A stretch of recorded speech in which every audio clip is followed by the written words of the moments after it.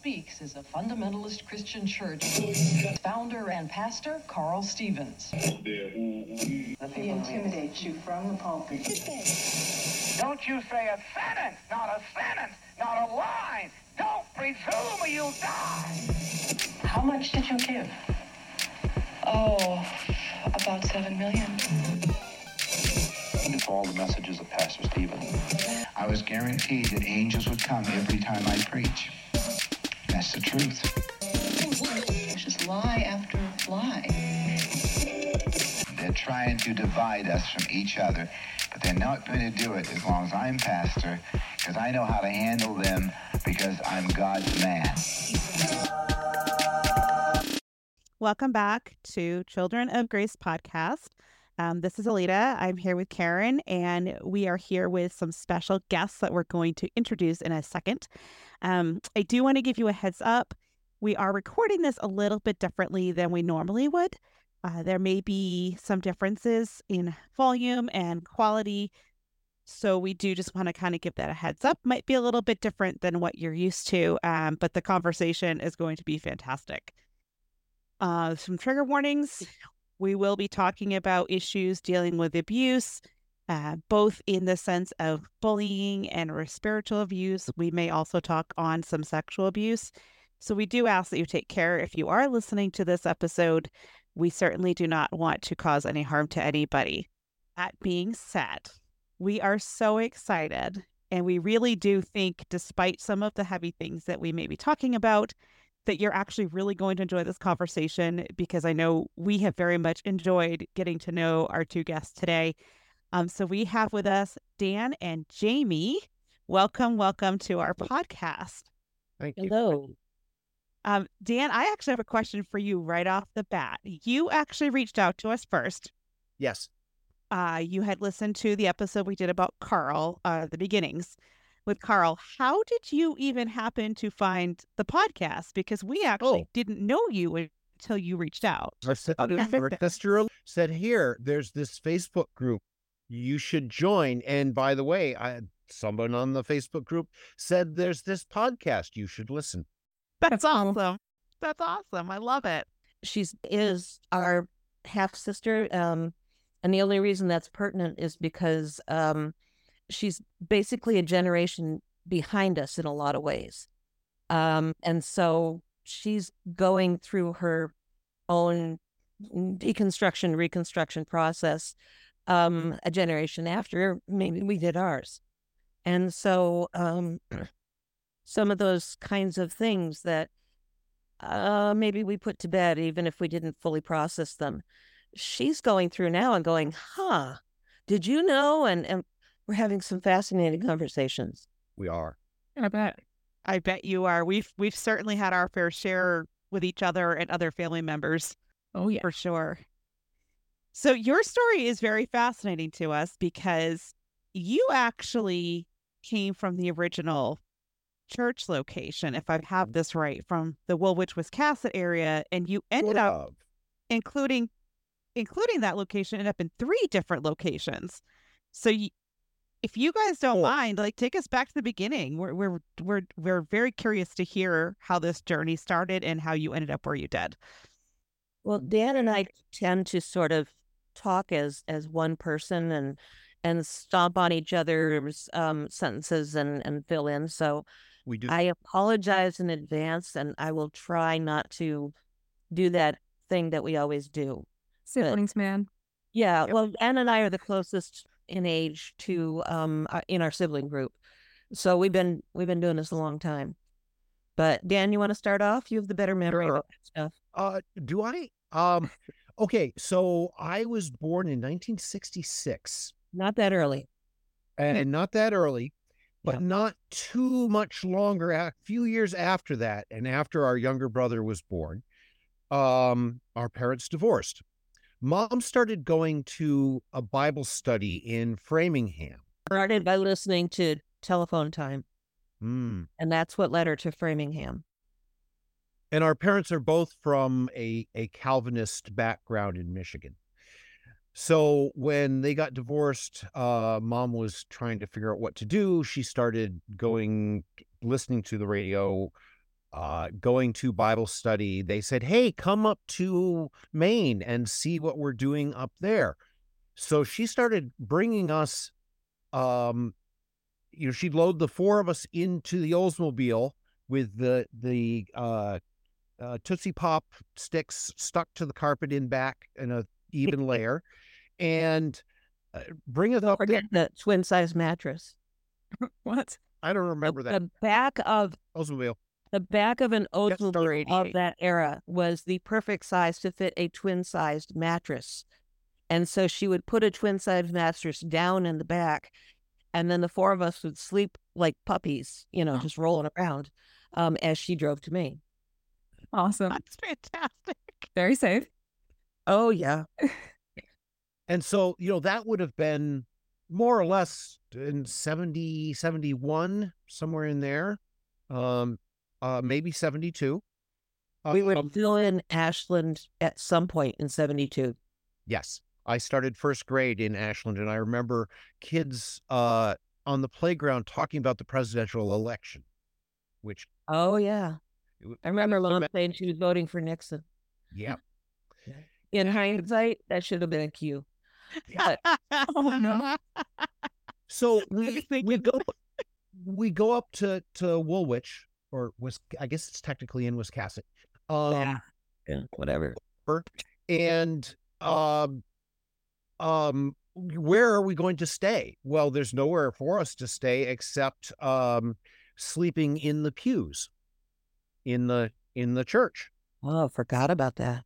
Yeah. Oh. And the five of us, that's where Mom was sleeping too. And one morning she woke us up and said something to the effect of, I got a message from God saying that we need to go back to Massachusetts this morning. And we got in the car and we went back to Massachusetts. And she spent the afternoon staring out the picture window in the living room at her sewing table, not doing any sewing at all. And the next morning she said, we need to go back to Maine. We got back in the car. We drove back to Maine. And the church was, half the roof was a smoking crater. And that's where we had been sleeping the night before. Oh, that's when it burned? That's been burned. No way. Yes. And she was so, well, I remember the smell, the burn smell of the church, when you walked in. And Mom noticed that the great big Bible at the front had not burned. And yeah, I mean, knowing what I do now, that's not a huge surprise. But at the time, she thought it was another sign, that. Wow. It's crazy. Mm-hmm. So after that happened, somehow she didn't take that as a warning sign to stay away. Instead, she got us out of Massachusetts, and the Wiscasset Baptist Church split at that point. It still exists as far as I know, relatively normal Maine Baptist church. Carl Stevens' followers decamped to Bath while they figured out what they were going to do. There was a YMCA that we had church in for a while there. I was going to say, before we leave this setting, you guys had told us a story about that church. I don't know if you want to tell it again, about Carl being lowered out of a window. Oh, yeah. You want to? That's what we would call hearsay, just because, we didn't actually see it. We were in Massachusetts at that moment. Okay. It was in the Boston Globe article. I mean, I've seen it in magazine and news articles about it. And I remember heard that story many times. Would you mind telling it? That Carl had pastoral counseling relations with one too many wives of another man, and that somebody came to the church and was going to, at minimum, clear the air and maybe clean his clock. And so as this angry husband is in the front of the church, Elwyn Kenny, who was a barrel of a man, he was huge. And of course, I was a little kid, but I have the impression that even grown-ups thought he was huge. And he took off his belt and lowered Carl out the back window of the church by the belt. And this was the same night as the fire. Sorry? This is the same moment that they were setting the fire. Okay, so these two things went together. Okay. Oh, I didn't know that. Oh no. That's what I had understood.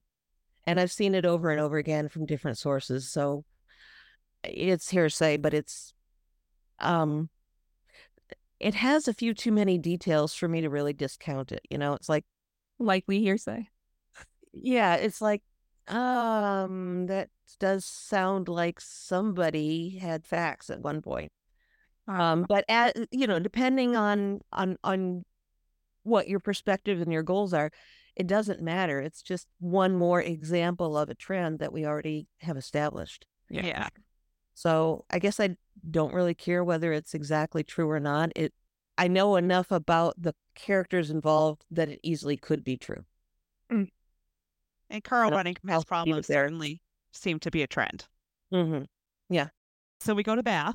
We go to Bath, and I remember the big brown church that services were held in for a little while, and I got enrolled in a second first grade classroom where I had no business being on a number of intellectual and development levels, and had a horrible time. We lived in a house that I walked past a couple of years ago, going, wow, that's it, with another family who, I can't even remember their name, but we shared an attic with mattresses on the floor with, and I remember things from that, like he had a box of vitamin pills mostly, and candies and things. But thinking back on it, it's like he's got a box of pseudo pills, and he's playing being the dealer. Oh dear. Oh boy. Well, his older brother had some creative enterprise as well. Mm-hmm. But it was not necessarily a happy living situation, because we were crammed in there with people who we hardly know, and who were, I remember them just being reflexively mean. Yeah. In a way of this is a cultural thing where some people, the culture is you poke at each other. And I think that's a main French thing, is more likely for that to happen. But yeah, we were there for several months, and I had a horrible time, even though I was in first grade, and home was a block and a half away, but I still got lost once and was like in tears because I tried to go around the block the other way, and nobody looking out for me. So then we moved to South Berwick. So you guys moved to South Berwick, and this is where we have some commonality, because that your apartment was part of what ended up being the apartment that we grew up in South Berwick. I think that's just insane. I do too. I could have. Yeah, the top floor of the apartments. If you followed the rail from the front door and just kept going round and round and up, that rail ended at our door. Yep. And Mom would set up her sewing machine on the space that was just outside that door. So in the public, it was a very wide hallway. But yeah, she had her old green Singer that was, I don't know if it was iron or what, but this thing was, there from the river. It was likely a Japanese knockoff, which are very good quality, but Singer, they were generally black. Interesting. I'm sorry, I'm a sewing machine person. Yeah, so. yeah. I don't mind. But I remember her sitting there with her folding table and her sewing machine, and she was a very accomplished seamstress. And in what little spare time she had, she would sometimes make clothes for us because, we couldn't afford that. Yeah. And your apartment was like a one-room situation, right? It was 3 rooms. Okay, 3. 3 tiny ones. So Mom and Jami had the very corner, and my brothers and I had the next one back, the second window back along Paul Street, if you're going that way. And then just as you walk in, there's a front room that we had a gate leg folding table and Your chest. her cedar chest, and I remember sewing in there. A hot plate, because there We weren't didn't meals. do meals on Sunday nights. So on Sunday night, Mom would cook for us on the hot plate. Shells and cheese. Yep. You know what? I'm glad you said that, because I want to say I think our mom had mentioned that along the way, is that they had somebody that cooked, I believe, down the cafeteria. Is that correct? They had a family. Yeah. Okay. Mhm. Yeah, the because Carl had started out as a bakery truck driver, this was the bakery. Oh. They were the ones that Wow. ended up running the kitchen. You guys are connecting a lot of Okay. dots for us. I mean, that was basically our nutrition for as long as we were in. 4.5 years. Wow.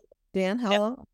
4.5 years, based on what grades I was in, because I spent 4 years in Stevens Christian schools, and In there was Southern Maine Christian schools. yes, Southern Maine Christian schools, and then before that, there was that half a year between when we moved in the spring and when the church school started that fall.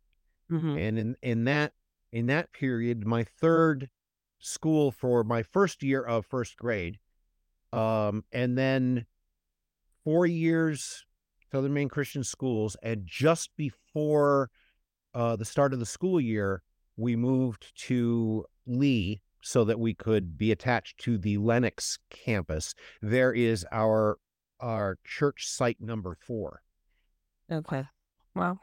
Yeah, I mean, I finished third grade. I probably started third grade in Ashland, and then was transferred to wherever, what was that, Bath, or wherever we lived with that family. And then I finished third grade, I know for sure, in South Berwick in the public school system.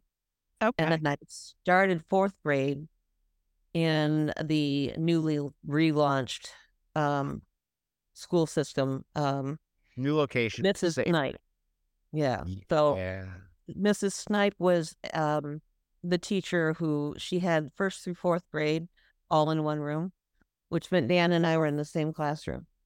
And well, because Jami went on to fourth grade, I had to repeat first grade because, switching my school twice during the school year while I was technically too young to be in school in Maine anyway, and everything else that was going on. Dan and I have talked about how the chaos has affected certain types of development in us. I mean, both of us have a real hard time remembering names. And we think that it's because there was so much chaos and there were so many different people coming in and out of our lives so quickly that, at some point my brain just went, I don't have to remember this. I'm going to stop doing it. So the other part for me is that I identify as an Asperger's kid, even though in that era, we didn't do that. We didn't have that diagnosis. But if I wasn't an Asperger's kid, I wouldn't have piped in with "it's green, therefore it was probably a Japanese singer 15 clone," because that's just an Asperger's thing to do. But it also means that I was the sensitive kid that got picked on by all the other kids. You would say, "Mom, they're bothering me." Well, you can just go away then. If somebody bothers you, you can just ignore them and walk away. And that's how Very easy target, I have to say. I was Took a lot of crap. It's hard to walk away when you live in the same building as people. Yeah. And it sounds like there were quite a few people packed into that building during those years. Yeah. And surrounding buildings. And some people who really shouldn't have been there. I remember when we moved in, we were the first people to move into the third floor. And we didn't have much, but Mom brought the 2 living room chairs that we had in Massachusetts. And there was this old guy who was like old enough that he wasn't all there in the head, and he did not have bladder control. And he sat in that chair in the hallway until he died. I mean, Who are we talking about, Dan? I can't remember the guy's name, but it was he had this move when he had to get up. He like took a couple of rocks at it and got, quarter way up, back, bounce, halfway up, that bounce, all the way up. Oh no. But he was, I don't know his story. But Was he the guy with the matchstick crosses though? No. And there was because he ended up living on the second floor. He had some trouble with his speech. I don't know if he'd had a stroke or what. Looking back, I kind of suspect so.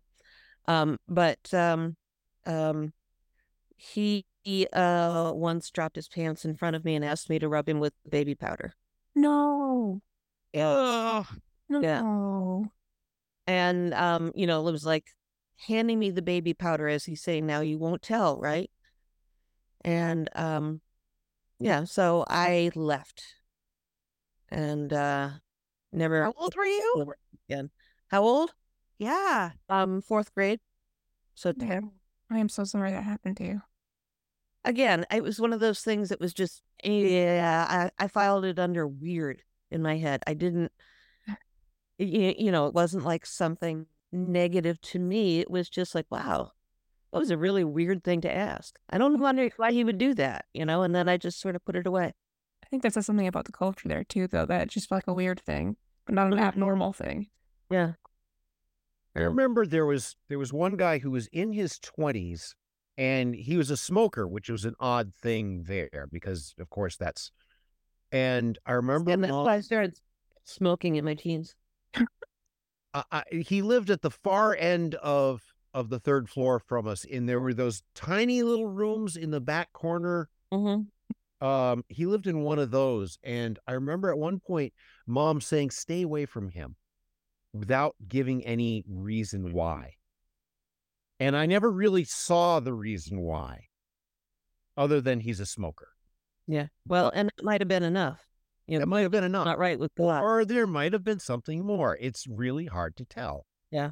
And then there's even the regular people. There was one old guy that lived on the 1st floor with his wife. And I remember I was like out after the 9 o'clock curfew because I'd been told to do something and given permission. And he saw me and started, why are you out after curfew? And I said, because I was told that. And he lit into me. And Jami, you were talking about, blanking out. That was one where I got the information back later. Mm-hmm. But in that moment, I was like, I have no idea why he went into a rage at me. Mm-hmm. And yeah, that was one of the people who was supposed to be comparatively sane. Was there a curfew for everybody or just kids? Just kids, I think. Okay. Yeah, I believe so. Dan, do you remember? Give me some more. He had some cognitive deficits, but it was more about psychological and emotional. I mean, he'd seem fine, and then he would start fighting, and 3 or 4 guys from the church would have to kind of wrestle him to the ground and take him away somewhere. Oh, no, I don't remember him. But yeah, I remember playing in the basement one time, and it was the basement of that first building. One front room in the basement. That was like a game room or something. Yeah. I was down there playing, and came halfway down the stairs and was clearly having a bad day. And I don't remember exactly how it came about that there were people to come take him away. I just know that I was hiding around the corner while 3 guys were wrestling with him on the stairs. And then, basically, duck walked him back up and away somewhere. But he was someone that, and he was probably in his early 20s, maybe. And his parents had decided that when he was at the Bible Speaks, he it was good for him in terms of his deficits and illness. And so they made sure that he had what he needed to live there. And also maybe it got him out of their house, for all I know. But there were several times when started some rather dramatic physical fights, and terrified me as a kid. I can only imagine. Yeah. I was mostly terrified by the other kids. Yeah. In the first year that we were there, Mhm. the Southern Maine Christian School was there in South Berwick. A year later, they had purchased the property in Scarborough. Mhm. Thus commenced 3 years of riding the bus for an hour each direction every school day. Was this Carl's school? Yep. Oh, I And- probably throw out just as a disclaimer that is very different than the school that is currently on that property. It is not the same thing. oh, not affiliated at all. Yeah. No. Mhm. I remember they bought the building and started having services there, because the building had, I'm guessing it had been abandoned or something, or certainly not inhabited in any way. Because I remember going into it for the first time and seeing just like piles of dead flies in front of the windows. They Up had here. The left in back, there was a room that especially had not been touched, and like dead flies that thick. No. Yeah. Yeah, it was memorable. I bet. Yeah. Yeah. But That yeah, actually used to be a convent. The front part of that building was where the nuns lived, is my In understanding. South Berwick. Yeah. And the yeah, town but we're hall. talking about Scarborough now. Oh, Scarborough. Okay. Yeah.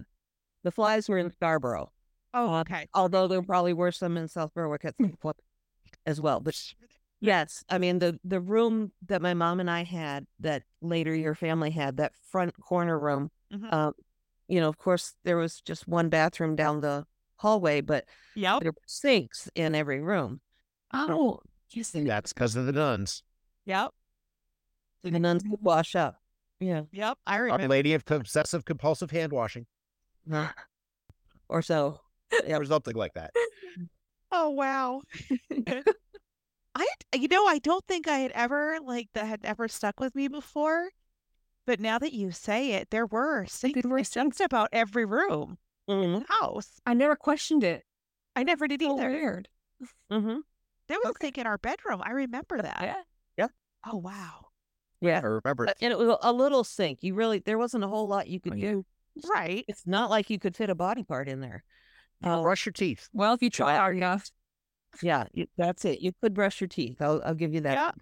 Yeah. And I remember a slot car going into one when it overheated. We'll just cool this down. Run the cold water on it for a while. Oh my God. Oh, slot car. You mean like the toy cars in the Yeah. track? And okay. Yeah.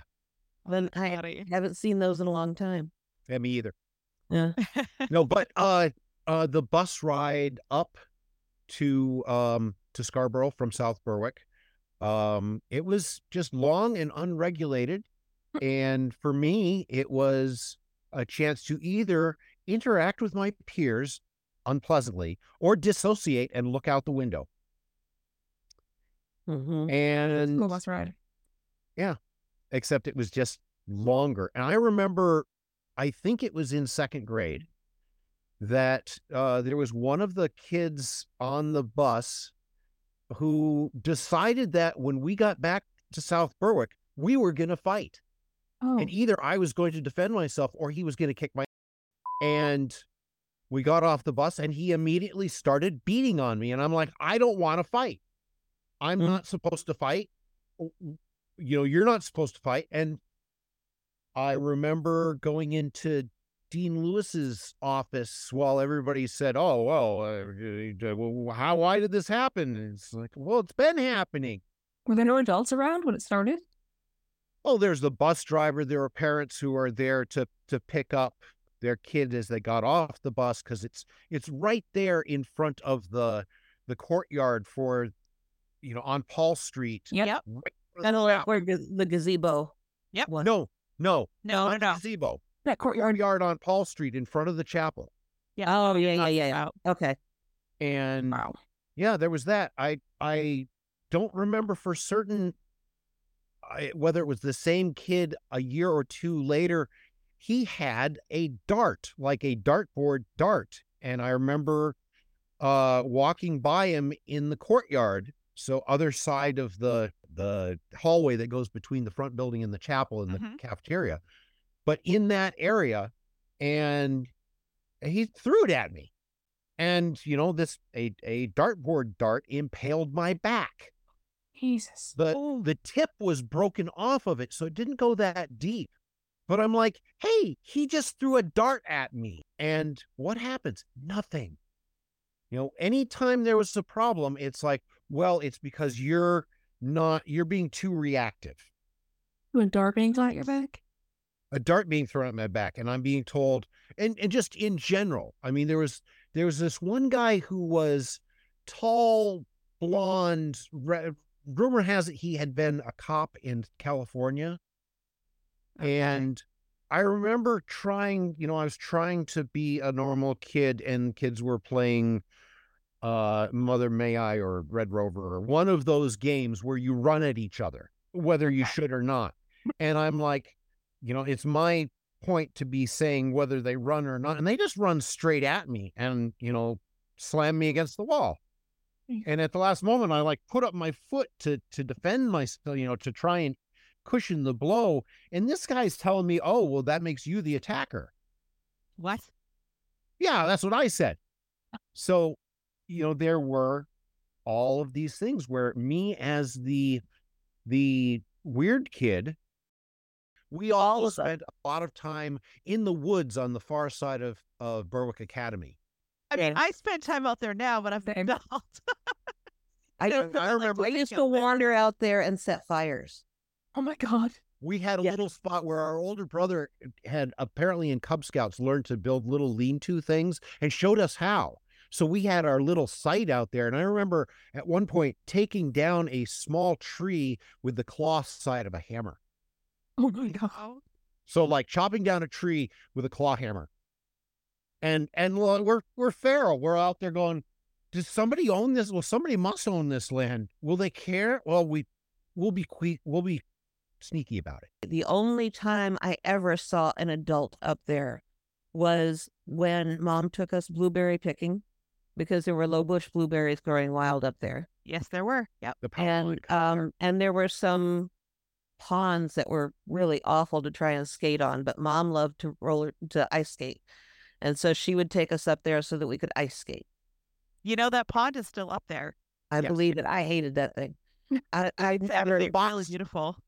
Is the box spring still up there?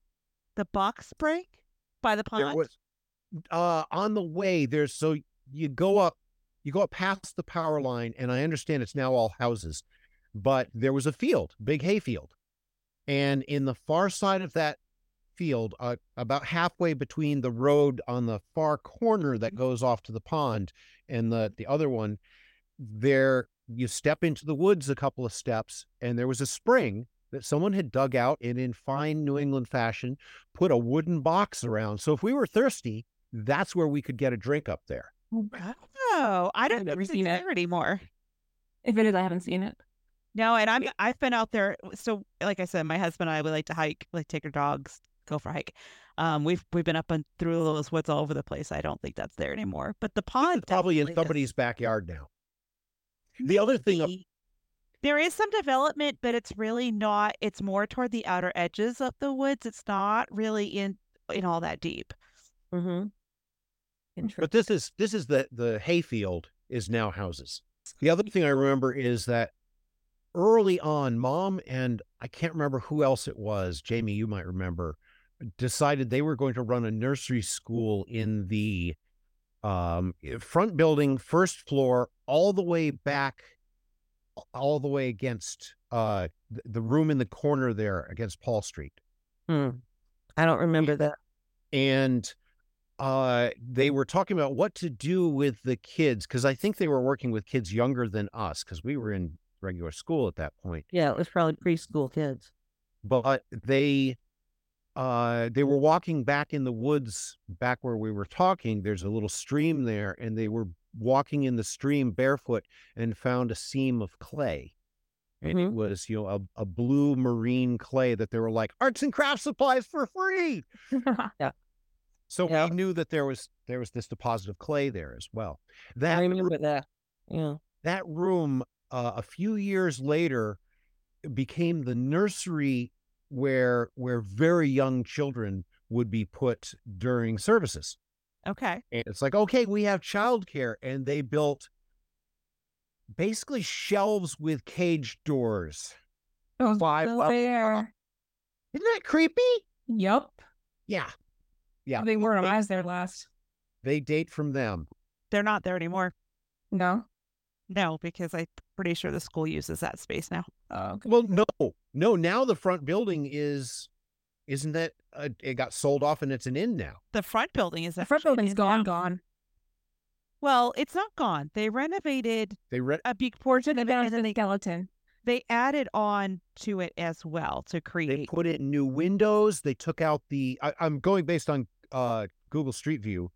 Mhm. They took out the corridor between the front building and the chapel. Yes, they did. Yeah. Yep. And that's now a drive-through. Pretty And much, yeah. the back buildings are still labeled as maybe the Bible speaks, maybe something Yeah. else. Seacoast It's Christian actually been Seacoast Christian School. Schools. And then the front building is called something like the Stagecoach Inn or something. It is. It's really nice. It is beautiful. Karen and my mom and my sisters and I actually got a tour of the place when they opened it. Huh. And it's amazing. They've done a very nice job incorporating a lot of the historical things that they found when they were renovating.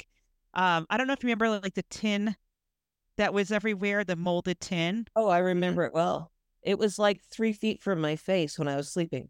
Right. They actually took that and turned it and cleaned it up and turned it into wainscoting. Mm-hmm. Huh. It looks beautiful, but they found this really old wallpaper. It was downstairs. Lafayette wallpaper. Yeah. The Lafayette. Yes. It was in the apartment that one of the pastor's mothers lived in on the first floor to the left if you were facing out the front door. Yeah. They were able to restore that, a good chunk of it, and it's in the dining room. In the, It's actually, we posted a photo on Instagram. It's behind us in the photo. We went and celebrated there for the podcast being released. Yeah. Figured it was full circle. yeah. Yeah, that's really funny. And they have good food. They have great The the duplex where we lived in Lee for a short time has since been bought out by the motel next door and is extra motel rooms. And my first wife and I, at one point, were passing through, needed a motel, and slept in what was once our kitchen. Yep. That's weird. And Rick and I slept in the Christoph's kitchen. This is near Lenox. Yes. Yes, Lee, Massachusetts. Before we move on to Lennox, I did have a question I wanted to ask you because we jumped onto a chat and got to know each other a little bit before we did this. And one of you brought up a delivery of helicopters in South Berwick? Yes.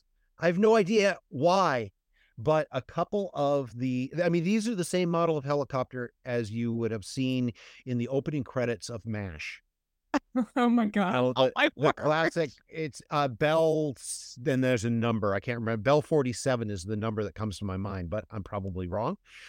And at one point, a flatbed semi drove by and Don, our younger brother, and I were looking out the window going, cool, helicopters. And it turns up Paul Street. We're like, they're coming here? And for most of that summer, these helicopters with the white stick-on plastic over the windows and everything, they're all buttoned up because they've been in storage in the desert in the Southwest somewhere for some reason, and they've been bought surplus. I don't know why. Yeah, what did he do with them? Get closer to God. Oh my God. Where did they fly? Like, what was their landing and takeoff spot? He also, Carl also had a plane and a pilot. In Berwick? I believe so. And, these helicopters working. Okay. Yeah, but my understanding, he always had these big cars, and the rationale for it was, well, there's always so many people who want to ride with Pastor. And so, so they'd cram a bunch of people into these cars so they could listen to him talk while they were traveling. Everybody wants to be close to Pastor. They followed it Fan culture. at that point. Everything's stories. Yeah. Yeah. I mean, of all things, this was definitely a personality cult for sure when it came to him. Yeah. Yeah. Which is just bizarre because he's kind of crabby. And he's very soft spoken. Usually they're kind of a little bit more commanding, but unless he was screaming. Yeah. Right. Yeah. He had that softer trying to con you voice. Yeah. Yeah. I think I mentioned this in our conversation earlier, how there was one point when it was within a couple years of when I finally made my escape. And I was standing in front of the library in Lenox waiting for my ride, and he pulls in and he's riding, but he pulls up, the vehicle stops in front of me, the window comes down, and he says, "Hi." Oh God, I remember that voice. And I say, "Hi." He says, "How are you?" Yeah. "I'm good, thank you. How are you?" "Hi." Hi. How are you?" I said, "Didn't we just do this?"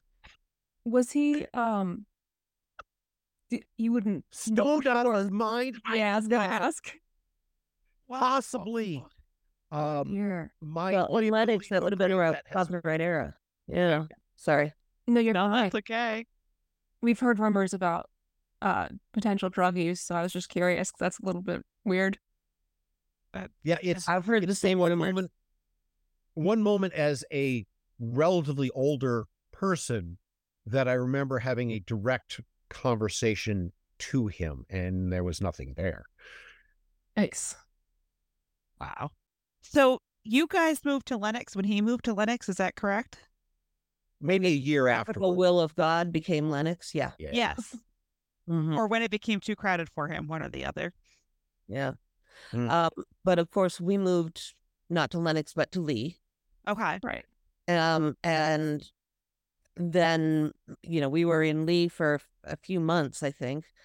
And then Mom came home one day and said she was getting married and that we were all moving, that Separately.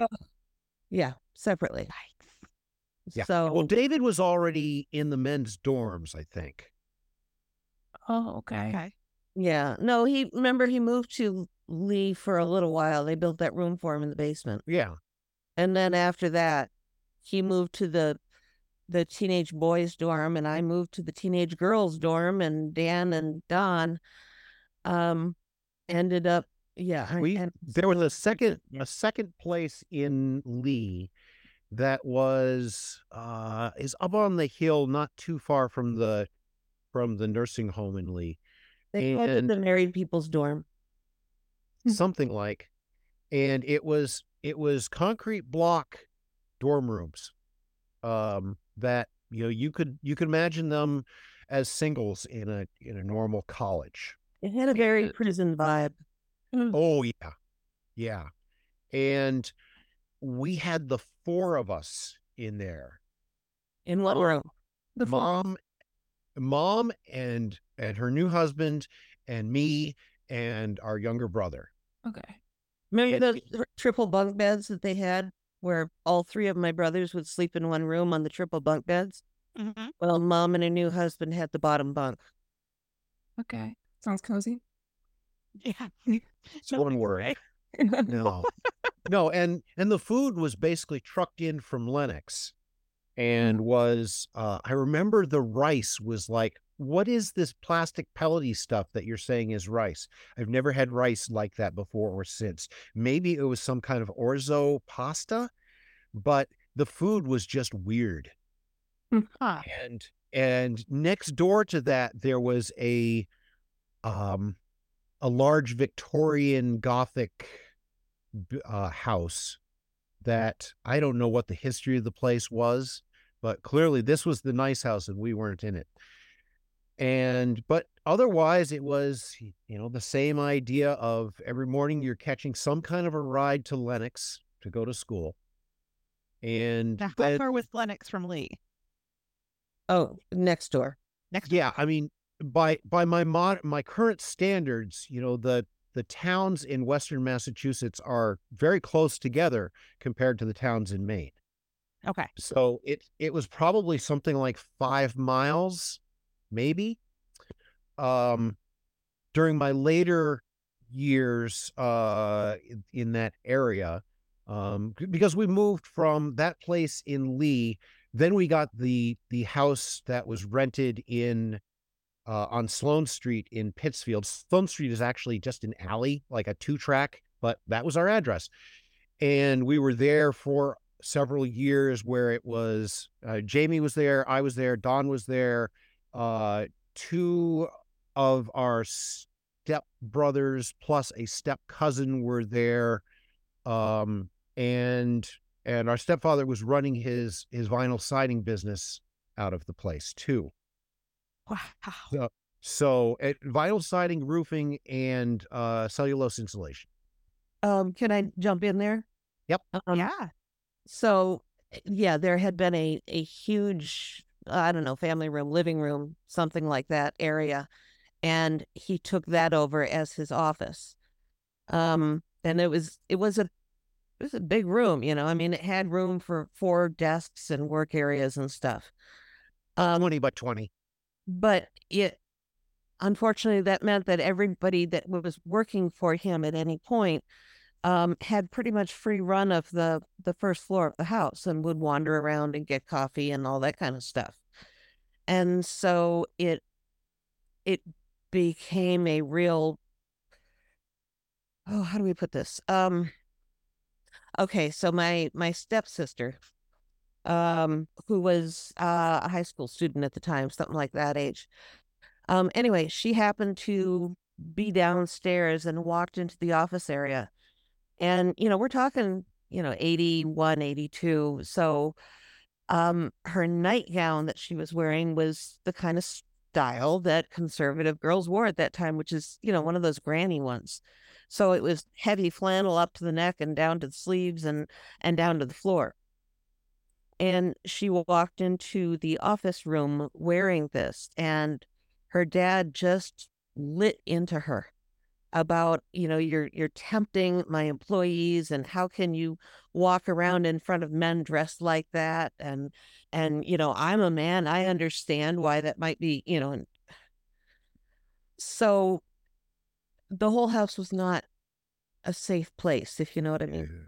Right. Mm-hmm. He had a temper. He would fly off the handle and yell at us. I was never physically hit, but the emotional side of it all, for a kid who's already getting beat on everywhere else. Mm-hmm. Now you have no safe space at all. Right. There was one point during that era that there was a playground area in South Berwick that had basically one swing, and it was a rope with a knot that big at the bottom of it. And I was in the general area of that, and another kid who I'd known from South Berwick and who wasn't in the school in Lenox, but who was the son of the maintenance guy, saw me on the playground and just started beating on me. And at one point I managed to stand up and I said, "Why are you doing this?" He said, "Because I hate your guts." Where were the adults during all this? Were they like, what adult? That's what I'm saying. Like the same as South Berwick, you ran free. Yeah. Were they working, or were they at Carl's Bible College? What was happening? Well, this was the school just after the school day had let out. Okay. And I was like out there waiting for my ride or waiting for something. And he says this to me, and it's the one punch I've landed in my life. I punched him in the eye, I turned around, and I walked away looking for an adult. I did not find an adult. Instead, he ran up behind me with all the other kids present, cheering him on, and drop kicked me. And then ran skipping off laughing after he'd just beaten me up. And eventually some adults showed up, including his dad, and I got to tell his dad exactly what had happened. I've never seen him again, but I walked up to town. The buses came through Lenox once an hour, and I'd missed the bus. And I'd gotten, I'm trying to remember the names. I will not remember the names of the roads. There's the main drag that goes from Lee to Pittsfield, and Lenox is a little bit off of that. And I had just made it up that far when the bus went by me, and I was like, I'm going to let it go. And then another bus an hour later when I was just about to the Pittsfield line, and I was like, I'm just going to let it go. And I got home, and I didn't say a thing to Mom, because why would I? Why would I? Nothing is safe at school. Nothing is safe at home. Why should I tell her anything? Because nothing is going to happen. Wow. A year or so later, we moved from that place in Pittsfield to South Lee, Church Street, South Lee. And I'm going to jump in here again because I was present at the Sloane Street place, and I had started high school again. This was when the whole thing with Betsy happened, and so I through 10th grade I was at Stevens Christian Schools, and had been told my whole life about how lucky I was to be there because public schools were awful. They were terrible. Everybody got beat up and murdered and stuff. And never mind what was happening to your own family within the structure you were in. Exactly. But at the end of 10th grade, it was suddenly announced that they were closing the high school and we were all going to public school. So I started 11th grade at Taconic High School in Pittsfield. And we were considered the tough school because we had 4 Black people. And yes, we did grow up with just a little racism too. Yeah. Oh, for sure. Just a touch. Right. But I mean, it was a wonderful school. I got a wonderful 2 years of education, and I am very grateful for the fact that it's there and I got to go. But after I finished 1 year in that school, Mom announced that they were moving to South Lee, and I was going to start another school in my senior year in high school. And I said, no, I'm not. And I got labeled as, and this is cult speak, the rebellious teenager. Oh, that was me. It's not just a descriptor. It's a term that gets thrown around as an accusation. Yep, I label. heard those words too. Yeah. But yeah, I was a rebellious teenager. And as I said before, part of the reason for that was one time I wanted to study for a test for the next day instead of go to church and pray about it. And the admonishment was, this world is temporary, the next world is eternal. It's much more important that you study up for heaven than you worry about a math test. And so the next day I cut school and bought 2 packs of cigarettes and jumped the fence into the cemetery and spent the day just kind of wandering around the cemetery reading headstones and teaching myself to smoke. Because if I was going to be a rebellious teenager, I might as well enjoy the perks. And so, by the way, I do not smoke and have not smoked for many, many years, and do not recommend it either as a gesture of defiance or as a personal practice. But that's how that whole thing happened. But what ended up happening in terms of moving is a person was located who they lived within my school district, and they went to church at the Bible Speaks, and they took in boarders, and I'd been in a boarding situation before. And so I was able to convince my mother that the child support that she got for me was sufficient to pay room and board for this person who took in boarders. And so I went and lived there, and I finished my senior year in high school in the place I knew. Yeah. Wow. But I was basically an emancipated minor at that point. I mean, I had a job at a grinder shop, which is New England speak for like a Subway sandwich kind of place. And, I earned my own pocket money and I did my own thing. Wow. So, well, we're coming up close to about an hour, so probably we should consider ending this, but I think we should have you guys back because I think there's so much more to tell have more and talk about. We have more. For sure. I definitely want to hear a little bit more about Lennox, but also how you ended up leaving um, the situation you were in with Bible Speaks, and how you apparently, it sounds like most of you did not follow Carl to Baltimore that time. And none of us did. Well, okay. Our half was born about that time. And, Born in 82, so yeah. So she went with her parents. Wow. Like I said, a generation apart. And then we have an older brother. So the gap is pretty dramatic. Wow. I mean, we can prattle on for a good long time. I think probably ending here is a good ending point, because we are kind of at the point where we're at Lennox and we're at Betsy. So that's probably a really good spot to stop, because I think there's going to be a lot of story there. I would say that the part that I would be moving on to is one of the most traumatic things that happened to me. Okay. Cliffhanger ending for us. That's a cliffhanger for us. Yeah. Okay. That is gracious. Well, I just want to say thank you so much, Dan, for reaching out and connecting us with Jami, and for coming on. You're the first brave souls who have come on and talked to us. Thank you very much.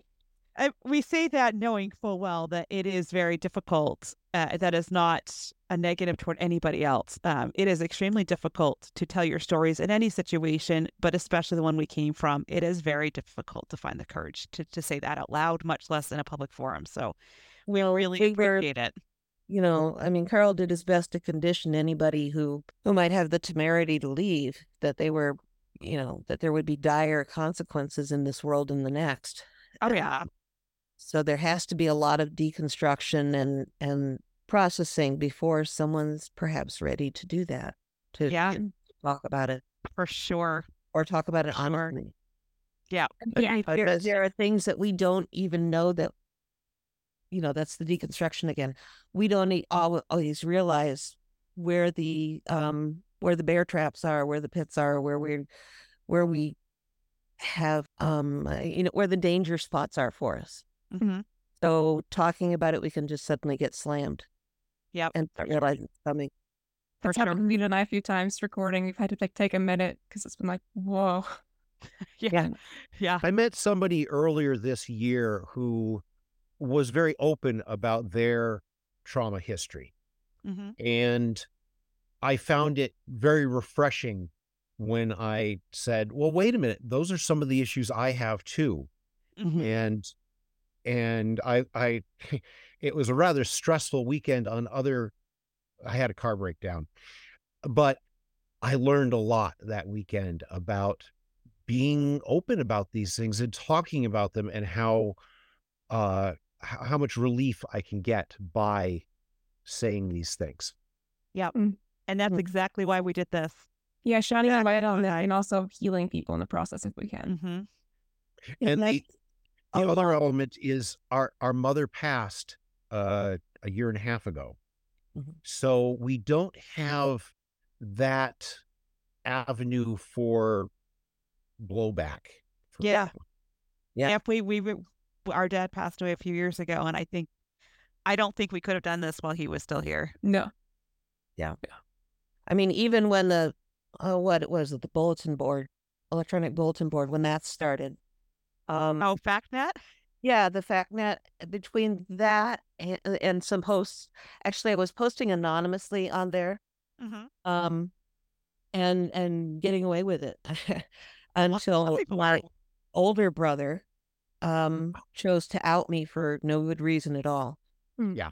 I mean, he described me in such a way that anybody who knew of me would know me immediately. When you're the only girl in the family, it's kind of hard to, avoid that one. Yeah. Anyway, the consequences from FactNet about what went on in South Berwick and what went on in Lennox. And I got a letter from Mom that, the devil was using me and I needed to shut up and all that. And what's interesting to me is that recently, as we've gone through Mom's things after her passing, Mom kept a copy of that letter, that she kept a copy in her files, apparently. And still kind of processing what that means. But, that first of all, it was a very, very hurtful, angry letter. And it followed the script that one would expect from Carl's organization. Yeah. But the fact that she kept it, I don't know if that was like proof in case somebody challenged her on whether she was letting me get away with these things, keeping in mind I was in my 40s or 50s at the time, or whether she needed one for her own, I don't know, understanding of faith, that she'd been true to God instead of her daughter. But yeah, I have been contemplating how the Bible deals with child sacrifice, because the Old Testament has some real conflicts there. Mm-hmm. Absolutely. There's Isaac, who barely lived, and then there's what's her little name, who her dad said, if I win this battle, I'm gonna sacrifice a human. Whoever human comes in my room first after I win this battle. Oh, look, it's my daughter. And at the same time, there's all of the thou shalt not sacrifice your children on the fires of Moloch. Mm-hmm. Well, and there's an argument that the reason why the Hebrew Bible is so emphatic on that is because people were doing it. Yeah. Yeah.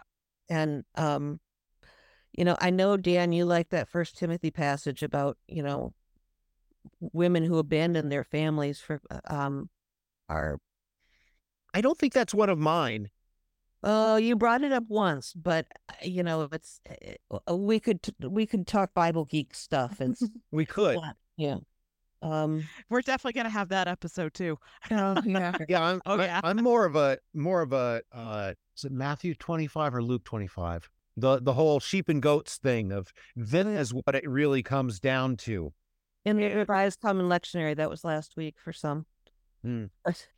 Yeah, A lot of churches covered sheep and goats last week. yeah. So we can finish up. Let me go ahead. We'll end this real quick and unrecord. So let me just find. Before we finish recording, if you guys want to follow us on Instagram, childrenofgrace_podcast, or email us at childrenofgracepodcast@gmail.com with any comments or concerns, that'd be awesome. And thank you for listening.